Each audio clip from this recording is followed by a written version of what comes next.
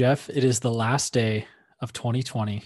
It's our last episode of the year. I don't know. When are we going to start our new season two? Is that with the new year or is that after basketball season is over? Since that's kind of when we started last year. Do we roll with the academic, the NCAA year, I think is the calendar we got to work on? I think it is. I think that is what we do. So we're still not to year two. Don't mistake that to mean that we're not going to have a weekly episode. We're still No. doing that. Yeah.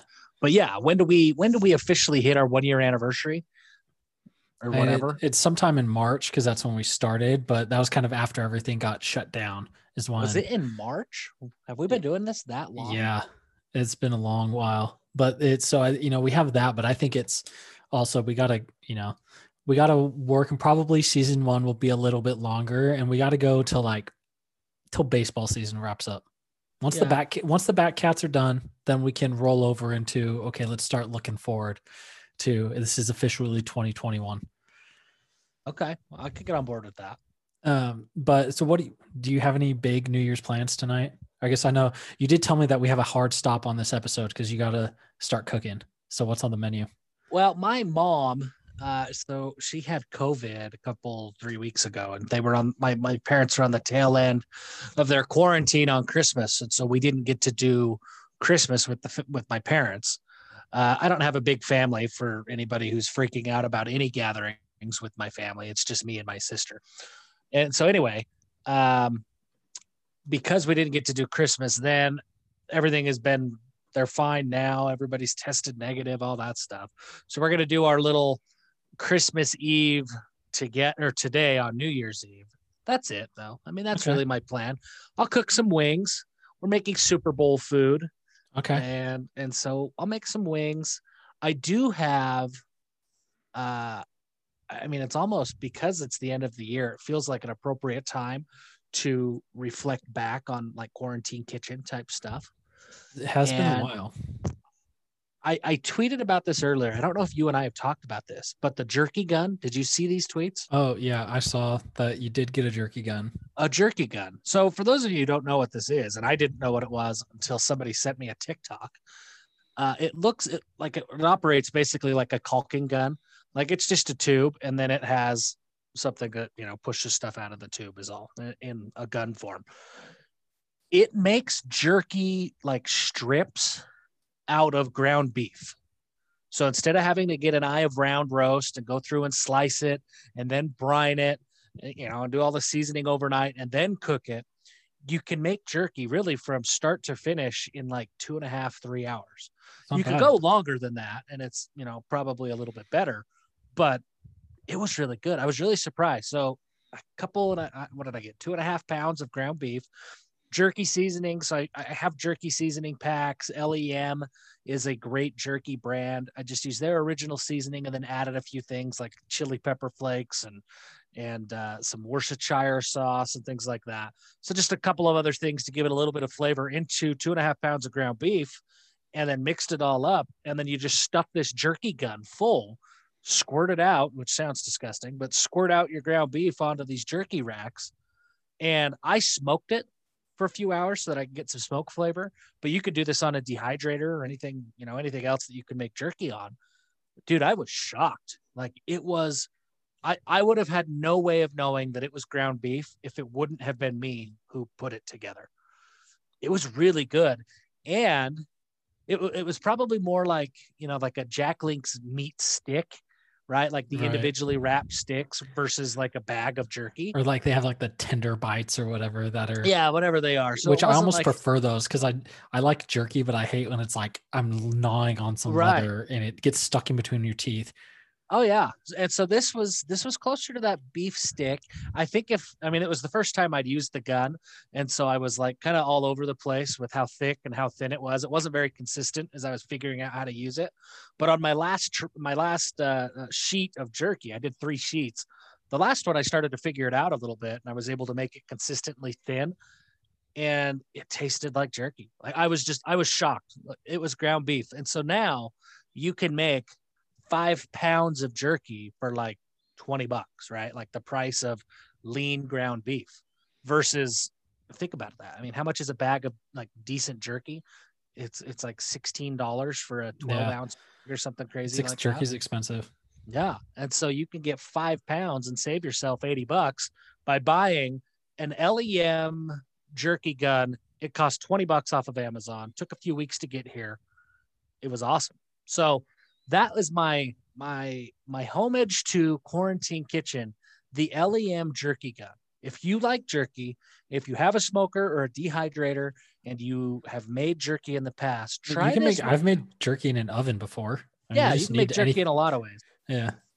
So if you have made jerky and you're interested in jerky, don't be afraid of this thing. It's gross.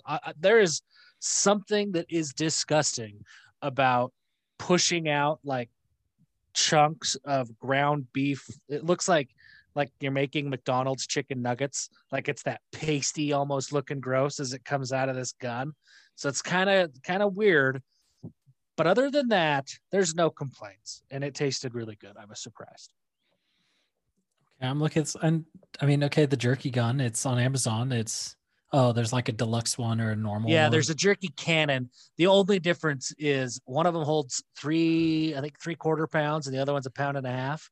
But like the smaller one, it just means you're loaded up twice as much, but it really doesn't matter. Like it's the exact same. $20. It's not bad at all.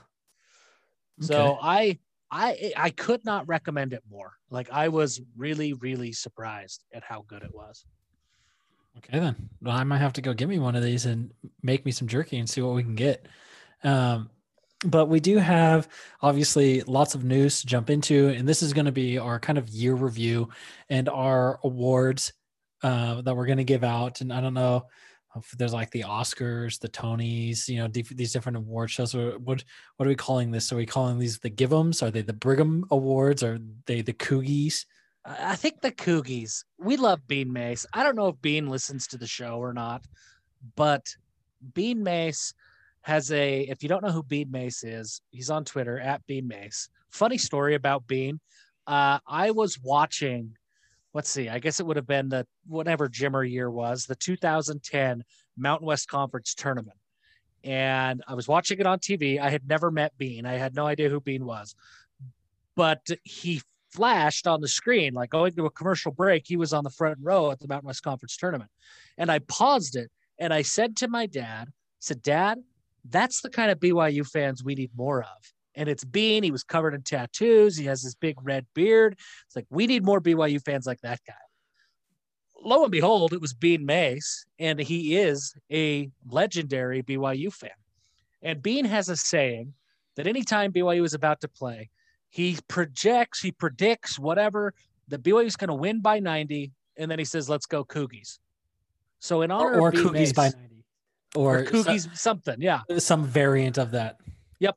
So in honor of Bean, it's the Cougies, the Cougie Awards, the 2020 Cougies. I like it. Okay, so here we are. I feel like, well, this is going to be the football Cougies. Maybe next week we may have to jump even further back and give just back to basketball and just really the whole year. And then we'll get back on track and do our, we'll get back.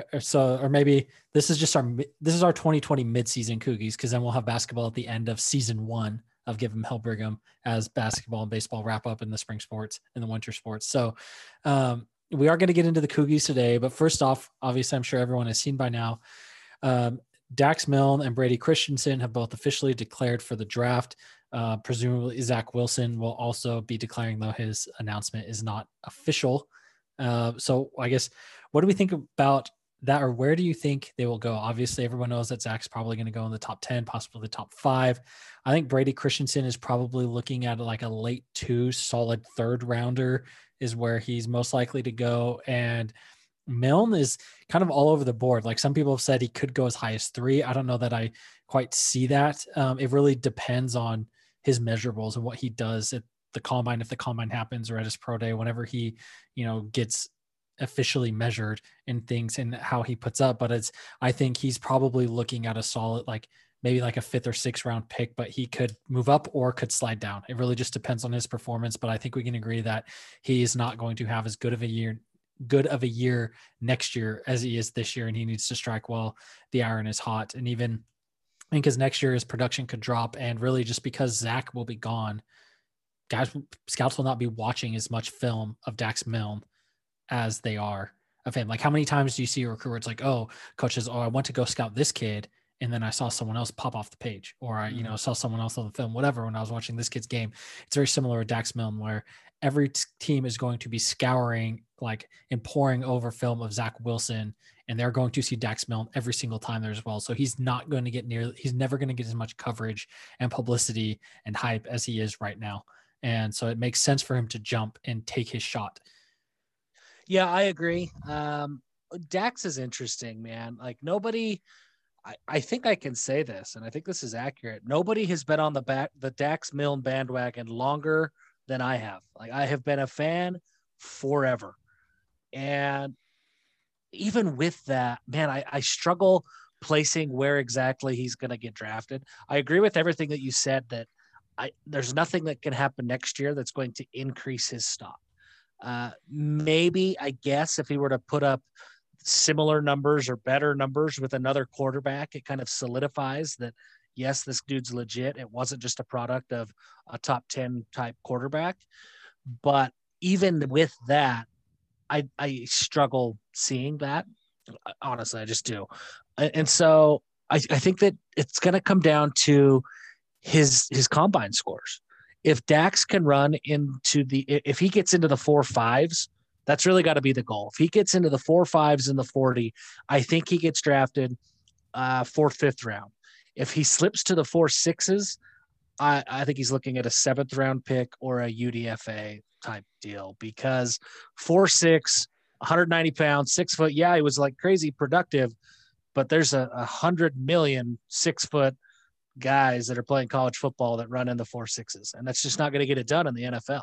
So which NFL player do you think he will most often be compared to? Will it be Julian Edelman or Wes Welker or Hunter Renfrow or Cooper Kupp or Adam Thielen? We're gonna hear about how crisp of a route runner he is. He's sneaky athletic. He is deceptively athletic. I mean, he's a much better athlete than he gets credit for.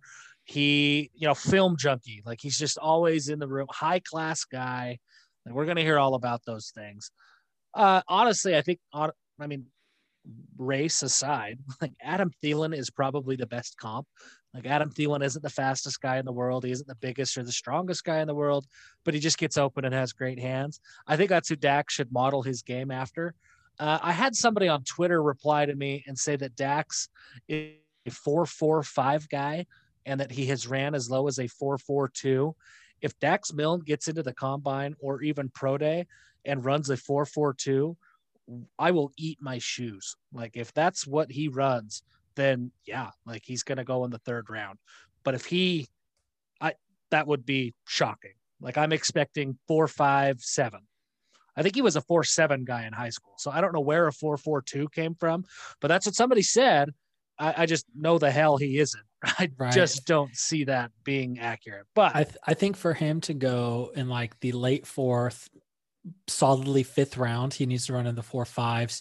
I think 4.65 is probably the number that it's, if he doesn't get at least below that, if he runs above a 4.65, he will be an undrafted free agent. Yeah. And then if he's like 4.58 to 4.65, then he'll be maybe sneak into 6th or 7th. But if he does run in like the low, if he runs under a 4.55 and is like, but solidly like low 4.5s, then and obviously a lot of it too depends on what like his 3-cone and his shuttle are. But if he hits on those, then he could definitely be a solid 4th round pick. But I mean, that's all. Remember, like, realize Austin Collie was a 4th round pick. Well, right. I mean, there's a lot of really good 4th round picks as a receiver. Right. People don't realize how fast a 4.4 is. Like, that's insane. You're flying. Tyreek Hill is literally nicknamed Cheetah. And he's like, I mean, I think the fastest he's ran is 4.33, but most of the time he's like 4.37, 4.38. Like, he's just the blink of an eye away from 4.4. And they call him Cheetah. Like, that's crazy fast. And he is well known for being one of the fastest players in the NFL. And he's running mid 4.3s. Like, a 4.42 is blazing fast. I just don't think that Dax is there. I hope he does. What did Austin Collie run? Do you remember? Let me see. I'm going to look it up too. We're going to have this weird silence. He This, ran a 4.53, and I don't think Dax is as fast as Austin was. no. And that was, oh, no, he ran a 4.63 at the combine. Oh, okay. So he got maybe a 4.53 was pro day. Yep. 4.53 was pro day, which there's a little bit. I will say BYU's pro day. I was there a couple of years ago. They have invested in a ton of technology. And so the times that you see out of BYU's pro day today are accurate. The times that you saw out of BYU's pro day in the early to mid 2000s, you could probably question the validity of those. They got a little bit of a home field advantage. But now that they've invested in the technology, believe all the times coming out of pro days now, but 4.53, 4.63 at the combine. And I don't know that Dax is faster than Austin Collie was. I don't think he is. But looking at who else there is to be drafted, I think, well, Chris Wilcox opted out of the bowl game. He's another guy where it just depends on how he performs. If he has the measurables, then he can sneak in late. He will definitely get an undrafted free agent deal at a minimum. Kyrus Tonga and Matt Bushman. I know a lot of fans think that they're both locks to be drafted. I think Bushman was iffy, and that's why he came back for this year. And then now add in the injury. And I don't know, like it really just depends on how well he moves and if he can sneak in late. Because if he he's coming off of a recent Achilles injury, that's hard to come back from, right? Like that's going to take some issue. And Kyrus Tonga, I mean, he needs to put up gaudy numbers. He disappeared way too much this year when everyone expected him to dominate. And he just kind of got washed out a lot of times. And he has the kind of narrative around his career is he was great as a freshman and he never really progressed a bunch. And we've been hearing for the last 3 years now of getting weight under control and getting in shape so he can be an every down, interior defensive lineman. But that's when you're hearing the same thing 3 years in a row, that's a problem. And so he needs to show up in incredible shape, and that's what will make or break him. I think Bushman goes. This is a pretty weak year for tight ends coming out of college. The top is incredibly high. Kyle Pitts is unbelievable. Like he is one of the most unbelievable tight ends I've ever seen. People want to say he's more of a wide receiver, but I don't think he is. He just doesn't block a ton, but he can.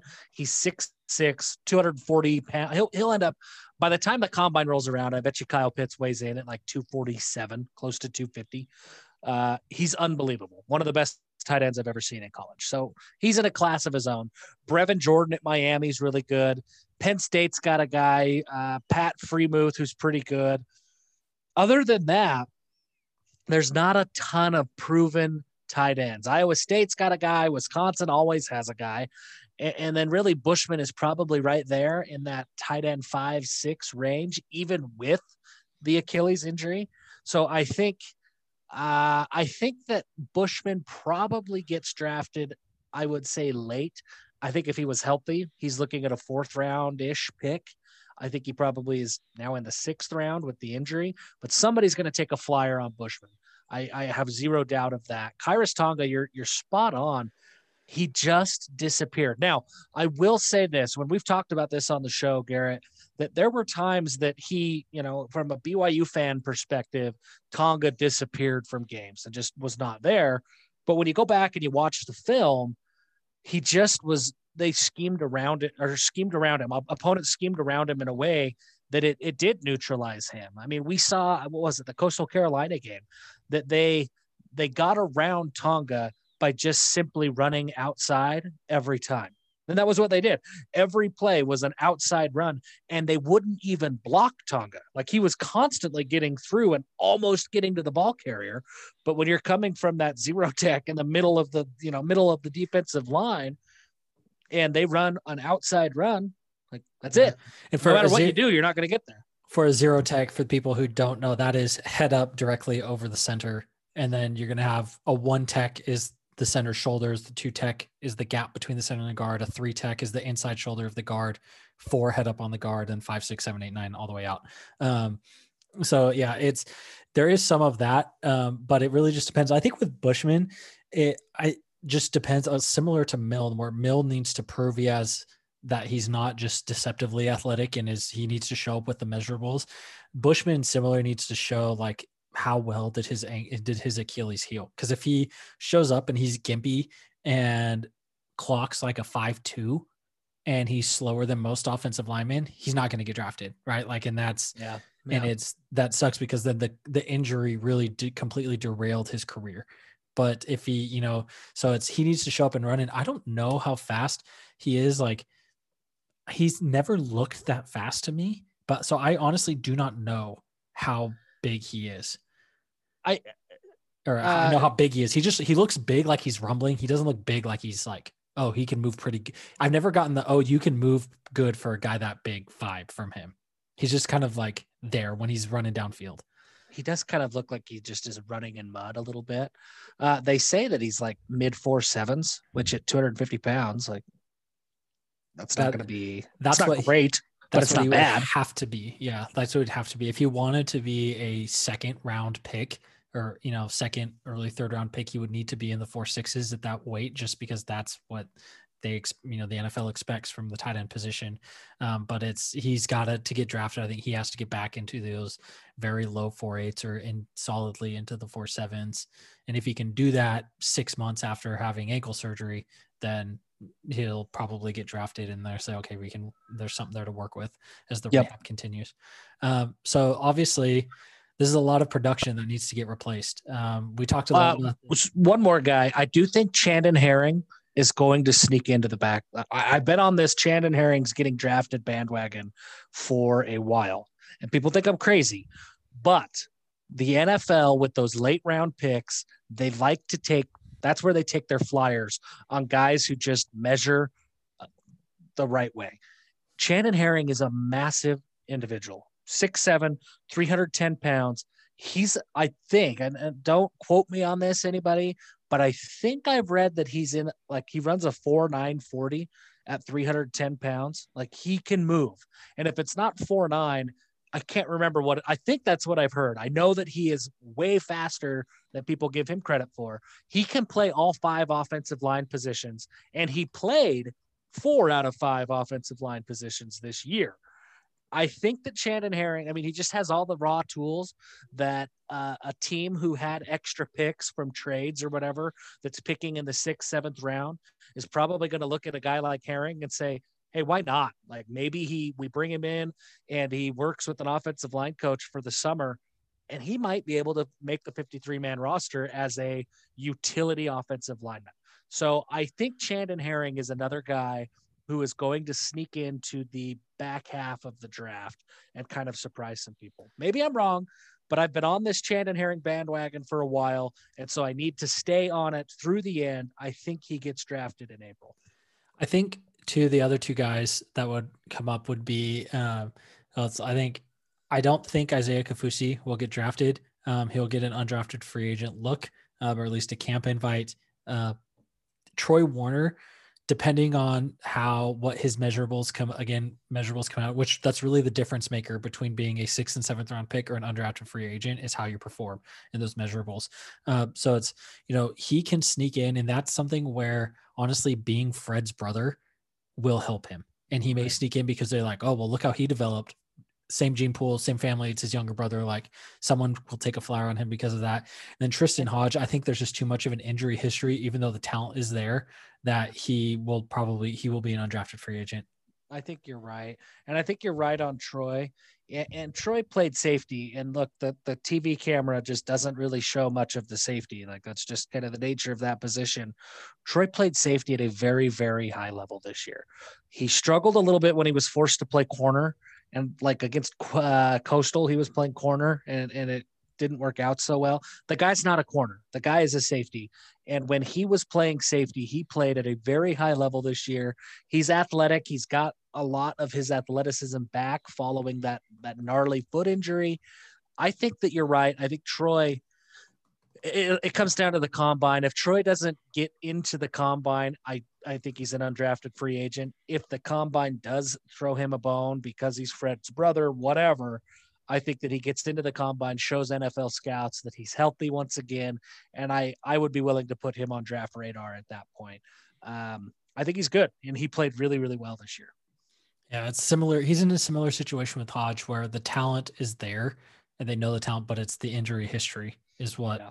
will knock him out. And sometimes that can't be overcome. Like, look at Taysom was an undrafted free agent, even though he ran a 4.44 at BYU's Combat Pro Day because of the injuries. That's why he didn't get drafted, is because you're investing in someone's body that you don't know what it's going to do. So replacing these guys, I think we will get, the bodies are there. It's going to be similar to this year where it's like, who's going to step up, right? Like we didn't expect Neil Powell or Isaac Rex to be as good as they were this year. Like, we knew that they had the talent, or that they could be good. And similar with Dax Milne, right? Like, we knew that he could be good and he showed flashes, but who's going to step up and be the guy? And I think there's body there. There's bodies there, that there's more depth in the program than there has been probably in the entire Independence era. I know the staff is working hard. In the transfer portal, we saw like Gunnar Maldonado, a safety out of Northwestern, who played with both Gunnar Romney and Jacob Conover at Chandler High School, is into the portal, and BYU extended an offer to him yesterday. So I think with things, the staff is going to get creative, and they know exactly where the gaps are, and they will find a body if they need to in the portal, especially with everyone getting a free transfer year this year, and being immediately eligible. Or it's just, at some point you have to expect guys to step up. So as we get forward into the offseason and start looking forward into next year, once the roster gets finalized, we can kind of project that more a little bit. But I guess of all the guys we just named who are talking, or who are leaving, who we are talking about being drafted, who do you think will be the Dax Milne of 2021? The guy where it's like they've maybe shown some flashes but have never asserted themselves as the guy. Then by the end of next season, you're going to be like, well, this dude's a baller. I think that one of them, and it can be at any position. Yeah, people are hating on him because he hasn't played exceptionally well when he has played very limited reps. Braden Cosper, I think he's going to be very good. When I talk to people about Braden Cosper, I hear rave reviews, like absolutely rave reviews over what he is doing in practice. He is widely regarded as the receiver who has the best hands on the team, which is saying a ton. He's had a couple of drops in the action that he has played, but I think that Braden Cosper is going to surprise some people. Is he going to be Dax Milne and end up, fifth on the receiving list? No, I don't think that's a fair expectation. But I think we're going to get to game 5 or 6 next year, and we're going to start to look at things, and we're going to say, holy cow, like Braden Cosper is a lot better than what we thought he was. All of the attention throughout the offseason, I promise you, is going to be about Gunnar Romney. It's going to be about Neil Powell, and it's going to be about Cody Epps. That's who everybody is going to talk about. I think that Braden Cosper is going to be able to fly under the radar, a lot like how Dax Milne did, and he will play really, really well. And the fact that he has also been able to take some scout team reps, and he's worked with, Baylor Romney a ton, Jaron Hall a ton prior to his injury, and he's been working with Jacob Conover throughout the season as Conover's been running scout team. I think there's going to be some chemistry there, and that chemistry is what made Zach Wilson and Dax Milne such a great pairing. So Braden Cosper, I think, is there as one of the guys who steps up kind of out of nowhere. I got to think about it on the defensive side of the ball. I'm curious who you think it will be on the offensive side of the ball. Who steps up?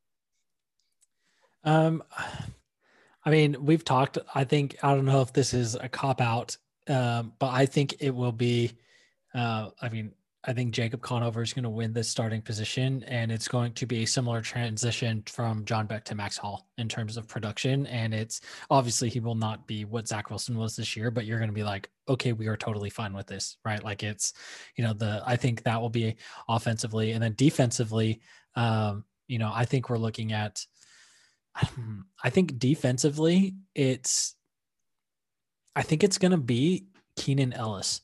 And because he has had flashes. I think he is one of our probably the best, most consistent corner play that we saw this season, but he didn't really get a lot of buzz.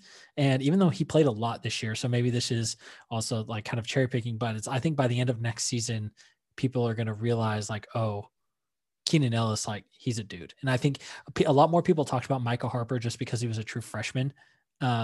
And he made a couple big plays, and there's like the targeting penalty, whatever. And he had a couple big hits, but I think Keenan Ellis is severely underrated on the defensive side of the ball.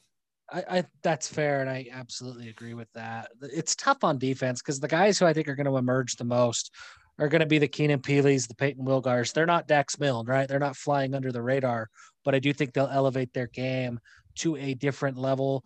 Caden Haws is going to be a trendy pick at defensive tackle this throughout the offseason because he's played well in the minutes that he got. But by and large, Ben Bywater, I think, is a player who will be healthy next year. He's very, very good and was working his way up the depth chart prior to his injury this year. And I think he hurt, I can't remember what he hurt. I think he had shoulder surgery, if I remember right. Like, what is it's not the labrum. Is that what he tore? I think he tore a labrum. And so he had surgery there, knocked him out for the year. So it's not like anything like a knee or something that you're going to be worried about him coming back. He'll be healthy. He'll probably go through light spring ball, but he'll be healthy by fall. So Ben Bywater could make a difference. And I don't know, Caden Haws, I mean, like I say, he is a trendy pick. I like what he brought to the table. I'm really looking closely at that defensive line. We need to talk about this a little bit. There's going to be talking points throughout the offseason, and please give them hell, Brigham listeners. When you see these talking points, don't fall into this trap. But there are going to be talking points throughout the offseason that the interior of the defensive line is the weakest position group on BYU's defense, and it just isn't true. BYU's defense, the scheme that BYU has to run because they play so much zone coverage is those defensive linemen, even guys like Kairos Tonga, have to play two gap. They have to be able to defend the run, stuff multiple gaps depending on which direction the play goes. And so they're not being asked to be as explosive as what the casual fan wants to see. When people think of Kalani Sitake's defenses, they think of Starlo Tulele just blowing up plays at Utah, but they were doing things very, very differently. Although there were some similarities in the base scheme, the actual play was very, very different because Utah was able to play so much man coverage in their defense. But BYU, you can't play man coverage if you don't have man corners, and BYU just doesn't. I think Keenan Ellis could get there.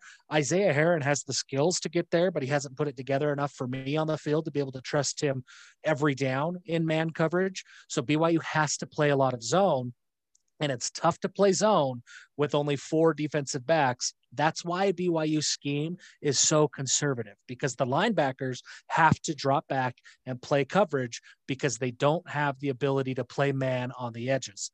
So when you can't play man, that means that your defensive line has to do more against the run. So they can't sell out in blowing up the offensive linemen in an effort to try and get into the backfield. They have to play two gaps. They have to be able to stuff and stop the run. And it's tough. It's really tough to do. And I think that BYU has more depth at defensive tackle next year than people realize. Caden Haws will be there. Tuioti Mariner's back for another year. Lorenzo Fauatea will be healthy. Atunai Samahe should be back and should be healthy. So that gives you 4 guys. And then you're looking at people like Saleti Fevaliaki, who's 270 pounds and could still grow. He could very easily end up at the interior of the defensive line. Gabe Summers, I think, is 275, 280. He did play some of both, and he could look like a Logan Taele by the time next season rolls around. So there's enough bodies there that I think BYU is going to be okay at the defensive tackle position. Tui Pelotu-Lai signed in the class of 2020. He will enroll in January. He was a gray shirt this year. He's another guy at 280, 285 pounds that he's going to be in the mix. Brooks Miley will be home from a mission. He was a monster when he signed. When he got offered, he was like 250 pounds. By the time he signed, he was 290. Like, he's a beast of an inside lineman. So BYU's got guys that are going to be able to fill that defensive tackle spot. But you're not going to see those defensive tackles be explosive until BYU is able to play man coverage on a much more consistent basis. Because of that, I hope what BYU does, I don't even know what got me started on this rant, but because of that, I hope that BYU targets 1 or 2 defensive backs between now and signing day, whether that be the Gunnar Maldonados out of the transfer portal, whether that be Bryson Reeves out of high school, or somebody else who emerges late in the game.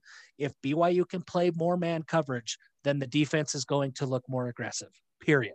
This is not a problem with the defensive tackles. I don't even think it's a problem with the scheme. I haven't talked to you about this, Garrett, and it's not on our agenda, but did you see the quotes from the whatever his name is, the Rams defensive coordinator? Yes. About basically saying, let me find it, because when did we? Well, you look up the exact quote. I mean, in essence, what he was saying Here we go. I found it because I texted it too. So it said, I know that the quickest way to lose is to give up explosive plays in the passing game. Staley said, it takes a lot of 4 and 5 yard runs to add up to a 50-yard pass. If you truly believe that explosive plays are how you lose in the NFL, you really have to start it there. And so he is talking about playing what is a cutting edge system that's pushing the limits of defense in the NFL, and about playing with a light box and having your defensive line play 2 gaps and just really making sure that there are no cheap ones over the top. Yeah, and playing coverage. You know, it helps when you have Aaron Donald in the middle of your defensive line, who's unbelievable. Now, I don't think BYU has Aaron Donald in the middle of their defensive line, but look at who the players are that the LA Rams are routinely targeting. It's the Jalen Ramseys. It's these corners, Aqib Talib out of nowhere. Like they routinely go out and they find corners to plug into their system almost every year. And that's because the man coverage is what enables them to do that. They can put their linebackers in zone. They can do some creative things with their linebackers where they show blitz, they play coverage, where they look like they're going to play cover 3 and then they shift into cover 2 late and somebody comes off the free side. Like they can do some creative things that make it look like they're creating, like they're sending more pressure than they really are. But the reality is they're playing pretty conservative defense, just trying to limit those big plays. BYU can get there. That's what Tuiaki's goal is. But it comes from being able to play better coverage in the secondary. I think BYU has made really, really significant strides in recent years, but they're not there yet. So that's what BYU has to do. So give them hell, Brigham listeners. Let us, like, we're not the football savants, right? Like, we're not the ones who are the smartest of the smartest people in the world, but allow us to educate you on this, because this we do know. Without man coverage, BYU's defensive line will not change. The style of the defensive line will be exactly the same, period. If you want to see more pressure and more aggression from your defensive linemen, get better man coverage players in the secondary so that the linebackers can play a little bit more in run support and don't have to fall back and play 6 or 7 people in zone coverage every play. Until that happens, expect the exact same result. So next time you're talking to your dad and your dad says, oh, these stupid defensive linemen, they just suck. We got to get better people there. Say, no, Dad, we need a free safety. That's what we need to get. Yeah, and it's always give and take, right? It's the defenses. There is no perfect defensive system, right? Because everything is reactionary, and you have to pick your poison of what you're going to give them, and then where you're just going to say, we're going to scheme and leave this open, and we're just going to expect our guys to make plays, right? So it's not like one is better than the other, right? It's like if it's stupid but it works, it's not stupid. So push come to shove, it's keeping points off the board. So let's get into the Cougies now. We've got 1, 2, 3, 4, 5, 6, 7 awards that we are going to give out, and we'll run through them quickly so we can get this up and let you ring in the new year with this episode. Our unquestioned and unanimous with 2 votes MVP of the year is Mr. Zachary Wilson. I think there's nothing more to say about it. We watched every game. We've seen every throw. We've written thousands and thousands of words about him. We know that he's going to make a lot of money and get a very good shot in the NFL and could very well be a franchise QB for the next decade if all his cards go right. And there's nothing more we can say about how great of a season he was. And we talked a lot about this last couple of weeks of just him coming in 2017, December of 2017, after a horrendous year, how that has completely pivoted and changed the entire trajectory of the program. So Zach Wilson is our MVP on and off the field. Yeah, without question. And while I'm going to miss him on Saturdays, I'll tell you where I'm really going to miss him is my page views. My page views are really going to miss Zach Wilson because I can write something about Zach Wilson's greatest throws and it goes national almost every time because everybody wants to see Zach Wilson play right now.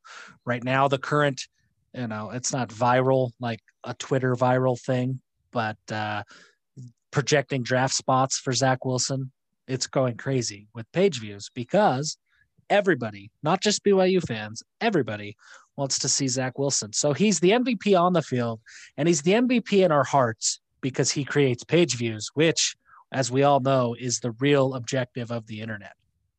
It is true. If you're not getting page views, nothing else matters. Our offensive player of the year can't be Wilson. It can't be Wilson because he already took the MVP. Right. I think we can each pick one, and I'm confident, and it doesn't matter who claims who. One is going to be Tyler Algier, and the other will be Dax Milne. Ooh, I disagree. Unless are you taking Brady Christensen? Yeah, Brady Christensen. Okay. That's going to be my guy. And I would take Brady Christensen, and I would take Tyler Algier. I love Dax Milne, and he is special. But I think what BYU's offense proved this year is that it didn't matter whether it was Gunnar Romney or whether it was Neil Pau'u, who was wide receiver 2 that game. They were going to put up pretty similar numbers. Dax Milne put up crazy numbers, and he was the unquestioned wide receiver 1. But had he been injured instead of Gunnar, I think that their stats just get interchanged because Zach Wilson was that good. So because of that, I'm giving the nod to the running back, and Brady Christensen would have been my pick right behind Zach Wilson. Anyways, the guy, if you go and you set the Pro Football Focus record for highest graded offensive left tackle ever ahead of Penei Sewell, you deserve to be the offensive player of the year. This is true. And I fell into the age-old trap of only looking at the skill positions. You did. And I agree with that. And we were talking so much about the skill positions. It just completely slipped my mind. And that is, I don't know. You look skinny. Are you losing weight? I'm working on it a little bit because you might be forgetting with the fat that's leaving your body. Are you forgetting your fat brothers on the offensive line? No, I could never. I mean, I played offensive line in high school. That's clearly something's wrong. I mean, I was mostly getting hopeful, thinking, I mean, we spent so much time talking about Dax Milne and then looking forward and thinking about how, with the new quarterback, Tyler Algier is going to need to be the rock and the basis of the offense next year. And I got ahead of myself speaking for both of us, but I think, yes, it's Brady. It definitely probably is the MVP. Well, he's the offensive player of the year. If I would have to say the offensive MVP, I would probably say Algier over Milne just because, when he got going, it opened everything up. But even there were so many receivers that played well that it's like losing Algier would hurt more than losing Milne, probably Milne or Christensen. Because even though Christensen was amazing, we still had there were still other tackles that you could put in there and play call around and kind of avoid because he's one of 5 versus being the guy. Yeah, that's fair. So defensively, I would say, defensive MVP. Defensive MVP is tough because it was different guys each year or each week who kind of stood up, right? Or stood out. It wasn't here's Fred Warner or Kyle Van Noy. That's right. Dominated every game. I think that for me in this, so we're going to pick 2 and I'll let you kind of mold this over. For me, I'm going to go with the consistency factor. BYU needed somebody who would give a consistent performance week in and week out on that defense. The defense had a lot of players. They needed a leader. Troy Warner was that leader. We talked about him already. His grades, I think he was the highest graded starter on the defense. He was consistently very, very good in the back end of BYU's defense. He was great in coverage. He was good enough against the run from the safety spot. Troy Warner was criminally underrated by BYU fans this year. And I get it. It's because he played safety, and safety's just not the position that people get to see when they watch games on TV. But Troy Warner was very, very good. And I'm a big fan of what he did. Maybe the most impressive stat about Troy Warner, he was targeted 24 times in the pass game from the safety spot. So usually he's not in direct coverage, right? Targeted 24 times in the pass game, only gave up 12 receptions. Half of the time that he was the primary defender on a pass, he broke up the play. That's huge. That is great numbers from a safety.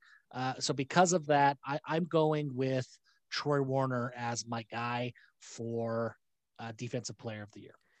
My Defensive Player of the Year is going to be, someone who he really changed the feel and the course of the Houston game. And really from then, that's when fans really started noticing him more. That'd be Zach Daw, who he was the highest rated defensive starter on Pro Football Focus. He was the second highest overall. Saleti Faveliaki was rated higher, but he played in about a sixth of the snaps just because he was hurt and didn't kind of start playing more till the end of the year. But Zach Daw was the most consistent and highest performing defensive lineman, and he had 23 hurries, which it was great. He only had 3 sacks, which is obviously something we'd like to have more, but it's he had also chipped in 3 batted balls, and he was just very solid and reliable all year at that defensive line spot. And he was the most consistent defensive lineman. Yeah, it's hard to disagree with that. I think that he was great. Other worthy contenders, Keenan Peely, Peyton Wilgar, you would have got no arguments from me having them as the Defensive Player of the Year.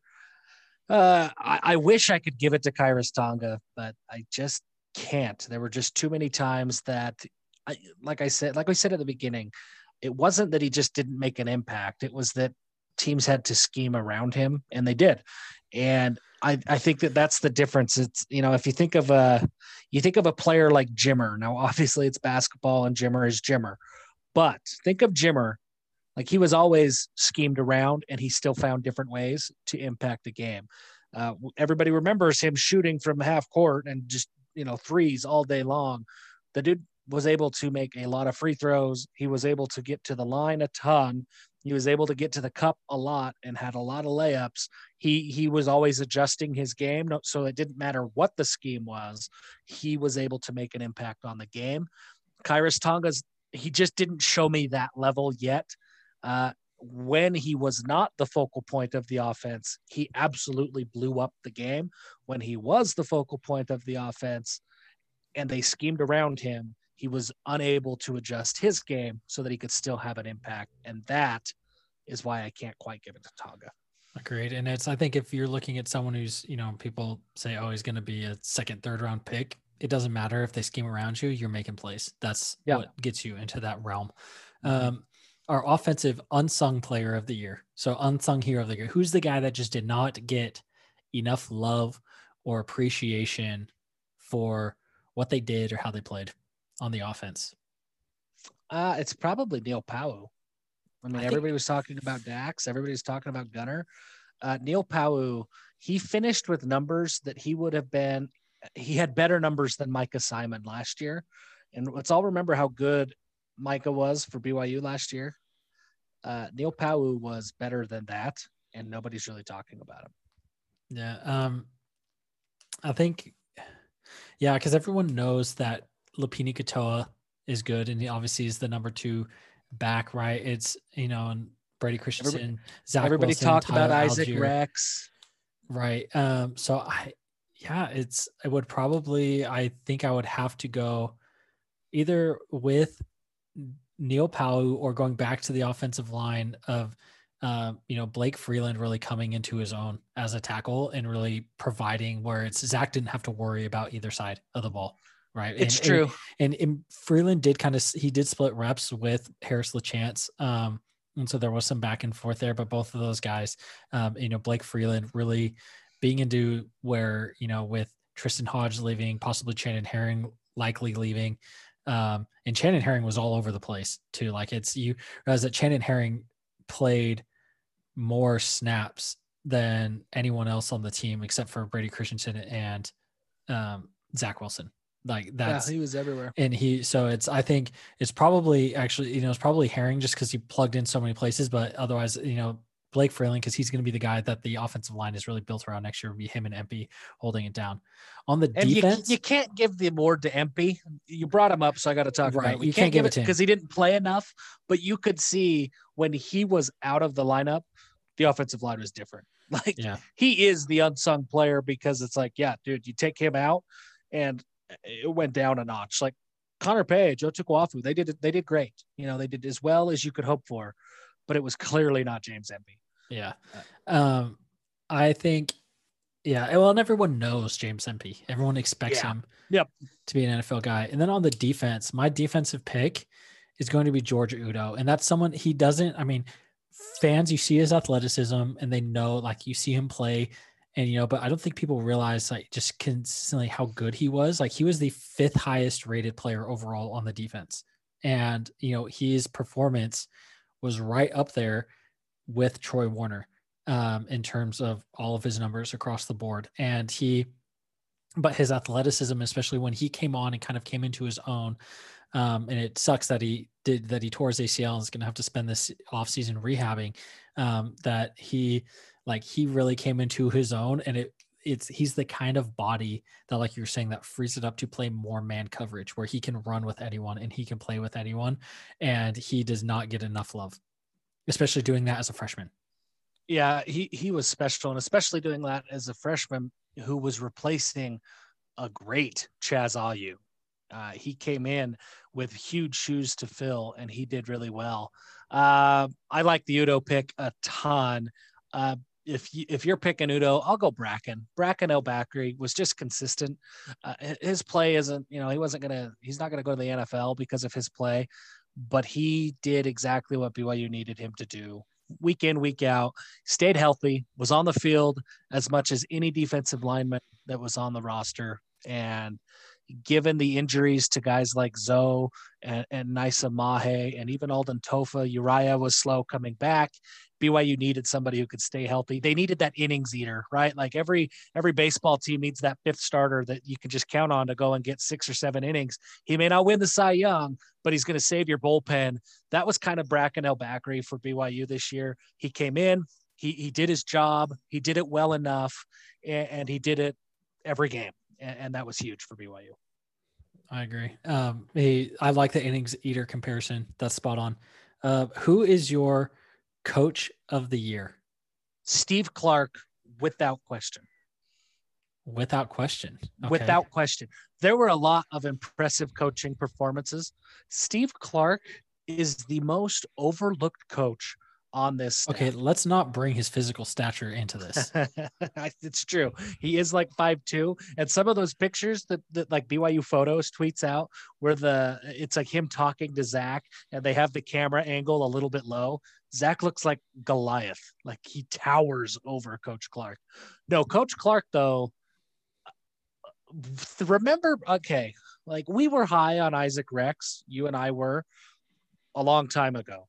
But remember the feelings, the general feelings of the fan base mid-August. When Matt Bushman went down, it was, oh no, now what? Now, obviously, there were a lot of things that happened. Like a lot of players stepped up. Tyler Algier was great. Zach Wilson was elite. Dax Milne, Gunnar Romney played incredibly well. So there were a lot of players that stepped up. But when Bushman went down, one of the biggest concerns, because of how BYU struggled in the red zone last year, was who is going to emerge and help BYU's red zone issues. And if that wasn't Isaac Rex, I mean, that was exactly what he did. He came in and was an elite red zone target. He was also an elite blocker. Carter Wheat proved that if it weren't for Isaac Rex, BYU would have probably still been just fine at the tight end position. He showed that he has hands. He showed that he can block. He showed that he can make a difference in the red zone. At some point, these tight ends that continue to come in, whether it be Bushman, whether it be Holker, whether it be Isaac Rex, whether it be Carter Wheat, at some point, these tight ends who continually come in, get plugged into the lineup, and are all of a sudden making waves, you have to give credit to the coach. Hank Tuipulotu, before he tore his ACL, like the reviews out of camp were like great. At some point, we have to give credit to the coach. And then all of that, I mean, this is talking about this year, but all of that aside, like the on-field performance aside, he went out and he beat out Tennessee, Virginia, and some really good programs to sign. Bentley Redden. He's got BYU in the mix for guys like Carson Ryan and Carson Gay next year. Every year, Coach Clark is pulling at least one, sometimes two tight ends who have Power 5 offers, and he is bringing them into the BYU mix.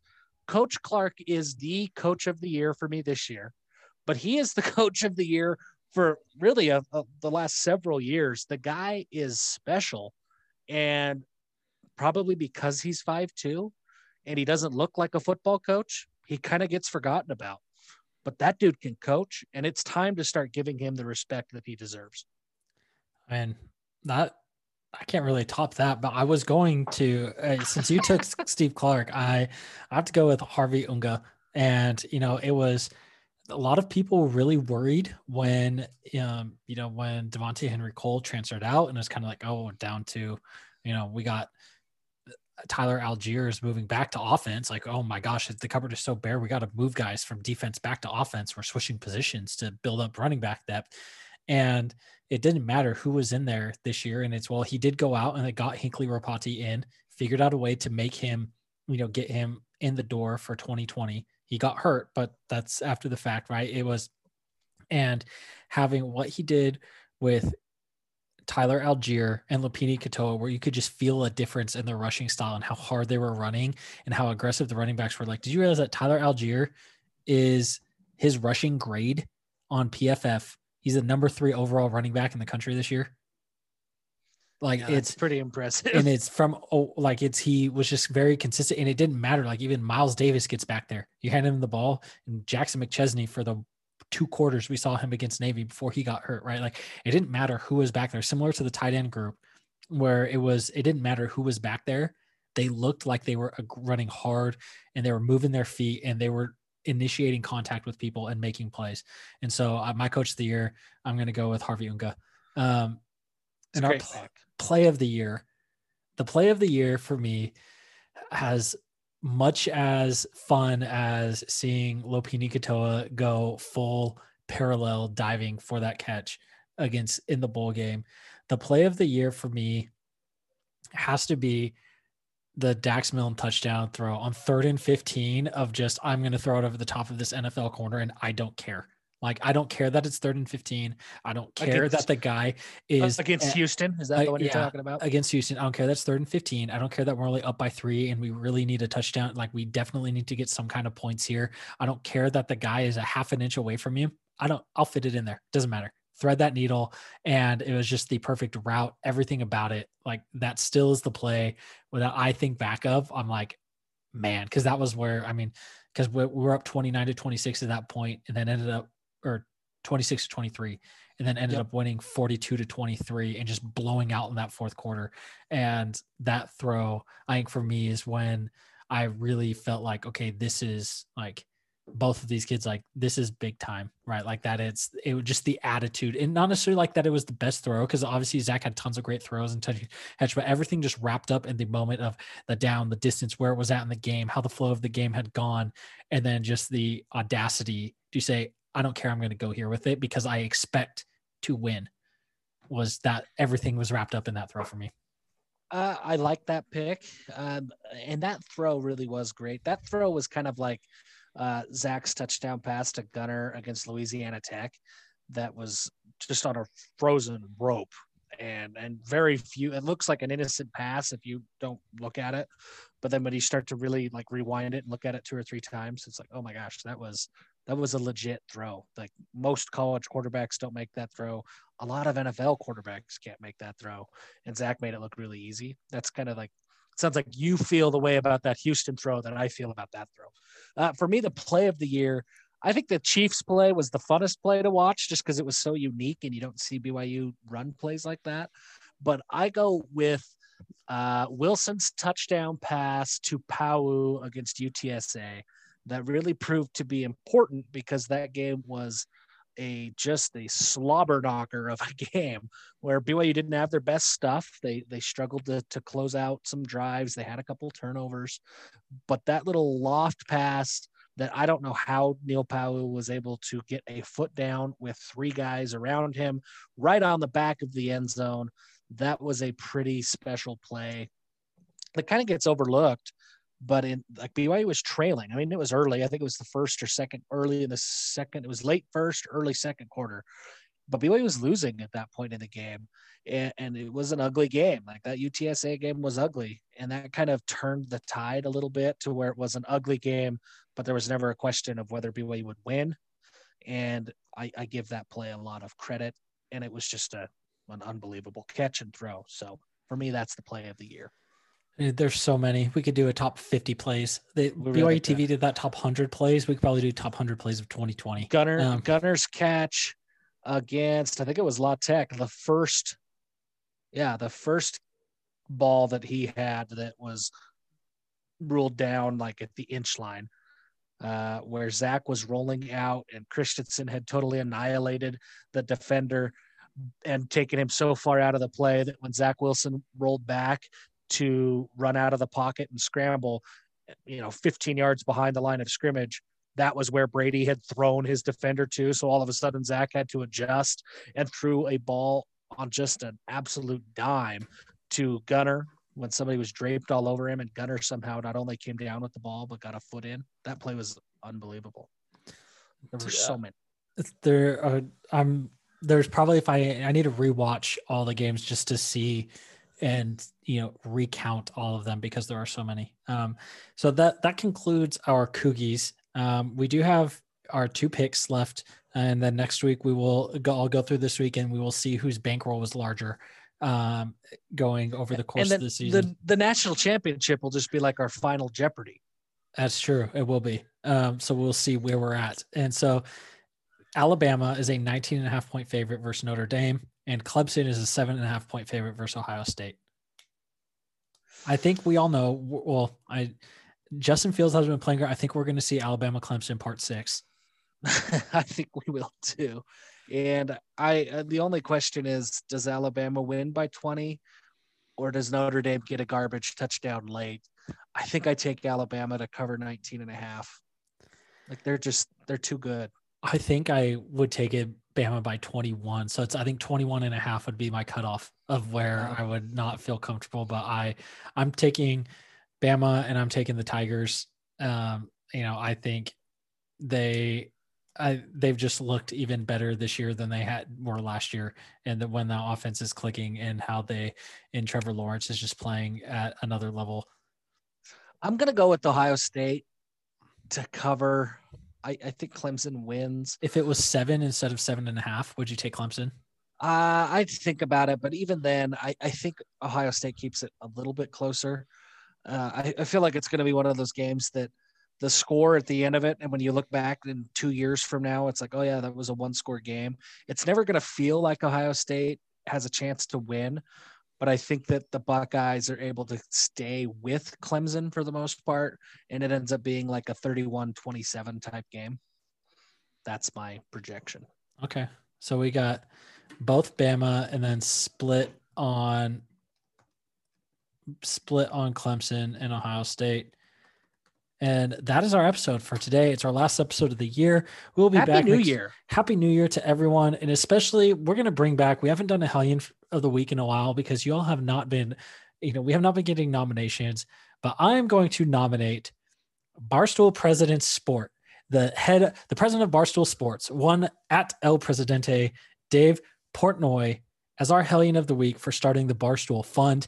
If you have not been following that at all, it's been just an incredible response and super awesome and fun to see, basically in very Portnoy fashion. He got online and said, Congress is stupid. They're not doing anything. I'm going to do something about it. And now as we are recording this, they're about to tick over $14 million collected in donations. And from 116,000 people, 51 businesses have been supported. They're soliciting basically applications for grants to keep the doors open. He's saying you have to, he wants small businesses who are doing everything they can to make payroll. If the owner is using their own money and their own savings to make payroll for their employees, that's the people they want to help. And he's been posting all these videos of him FaceTiming these people to, talk to them and tell them that they were, except that they're, I guess, selected to be funded. And so they're going to keep the doors open as long as they can. And he has been personally attacking people to go get funding for them. So he said a couple last week, he was like, if you're rich and I consider you my friend, it's not if, it's when I will come after you. So donate now before I publicly shame you into donating. Good for him. I love what he's doing. I love that he called out Darren Ravel. That's maybe my favorite part, is that Darren Ravel, what did he say to him? He said, like, hey, Ravel, I hear that you're cheap. This is a good chance to prove people wrong. And then Ravel replied in just Ravel fashion and said, I spend my charitable efforts on my mental health charity or something or other. And then Portnoy went on a rant about how Ravel is the worst. And then some guy from Ravel's Action Plus network was like, Dave, I can't believe that you're trying to shame a Jewish person into donating on Christmas.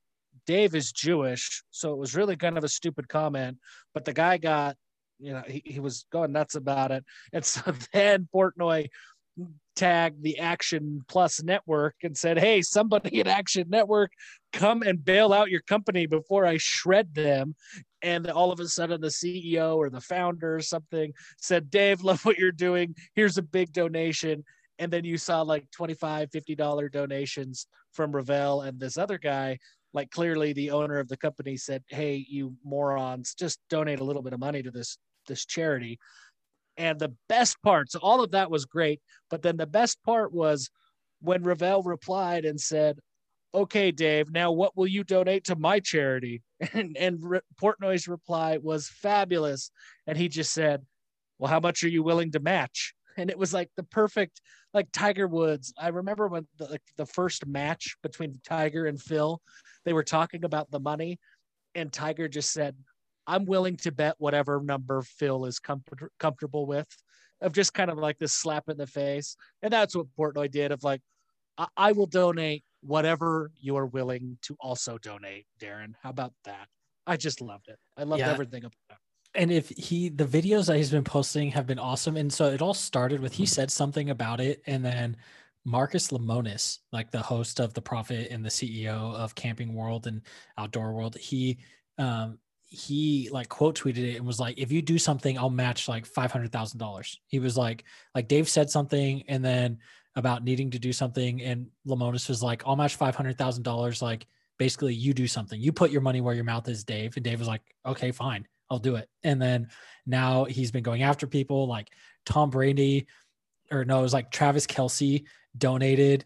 And then he went through and was like, got $100,000 from Travis Kelce. Where are you? And like tagged Gronk and like every other tight end in the NFL. And then Tom Brady donated. And so he's like, Tom Brady did it. Where are you? Drew Brees. And like, Marcus Mariota, like every other random quarterback in the NFL is like just publicly pestering people to pitch in. And I think it's awesome. And it's just been super fun to watch. So if you haven't donated or haven't seen in, anything about it, go check out his timeline or go to barstoolsports.com/ or the -- fund, or go to their homepage. And one of the coolest things is what Dave has done. And this is what, like, say what you will about Barstool Sports, I respect the heck out of Barstool Sports because of their creativity. Not only is he going out and he has the Barstool Fund, and that's where he's raising money, and then they're basically subsidizing the businesses until the pandemic is over. That's what's great, is he's doing this. It's not a one-time check. He is partnering with these companies and saying, hey, we're with you until this thing is over and you guys are allowed to make your own money again. So these companies are saying, hey, I need $4,000 a month. I need $12,000 a month. And Dave is saying, okay, we got you. And if this lasts until July, we got you until July, which I think is awesome. But he's also, this is what makes Barstool so great. They are uber creative in the way that they do things. and they have an entire store of merchandise. And now a lot of the merchandise, some of it is stuff that Barstool has created to help provide some publicity for the fund itself. But other things it's the actual merchandise of the companies themselves. And so these companies are trying to sell their own t-shirts or beanies or something like that. But if I'm unable to go to the local pizza shop in Michigan, I can't go and buy a shirt. Well, Dave is allowing these companies to sell their merchandise directly on Barstool's site that gets millions and millions of views a day. And when you buy a small business big dreams hoodie, or when you buy the Abbey store t-shirt off of Barstool's website, 100% of the proceeds go back to the business that they are sponsoring. So he's got multiple avenues here that they've got some businesses that they're giving the checks to each month.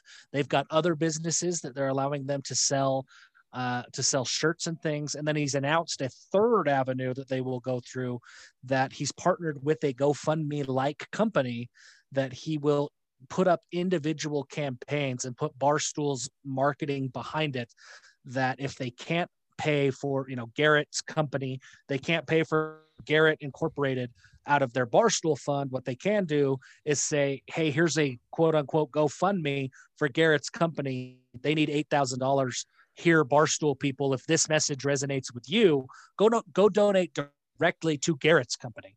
It's just amazing what he's done, and the power, the reach that Barstool has, and how they're using it for good. Barstool's had their share of bad publicity, and I know that there's a lot of people who aren't fans at all. But what Portnoy's doing with this is absolutely commendable, well worthy of our Hellion of the Week. Maybe even Hellion of the Year. I don't know. Well, Dave Portnoy, if you somehow listen to this, we want to send you a Hellion of the Year shirt, because you are our MVP for facilitating the American dream for people all across the country. And if you need to add a niche Mormon podcast into the Barstool network, we are here, and we will happily be bought out. And we're very cheap. We are. So the brand is for sale. We are cheap and available. And with that, Jeff, Happy New Year, and give them hell. Give them hell.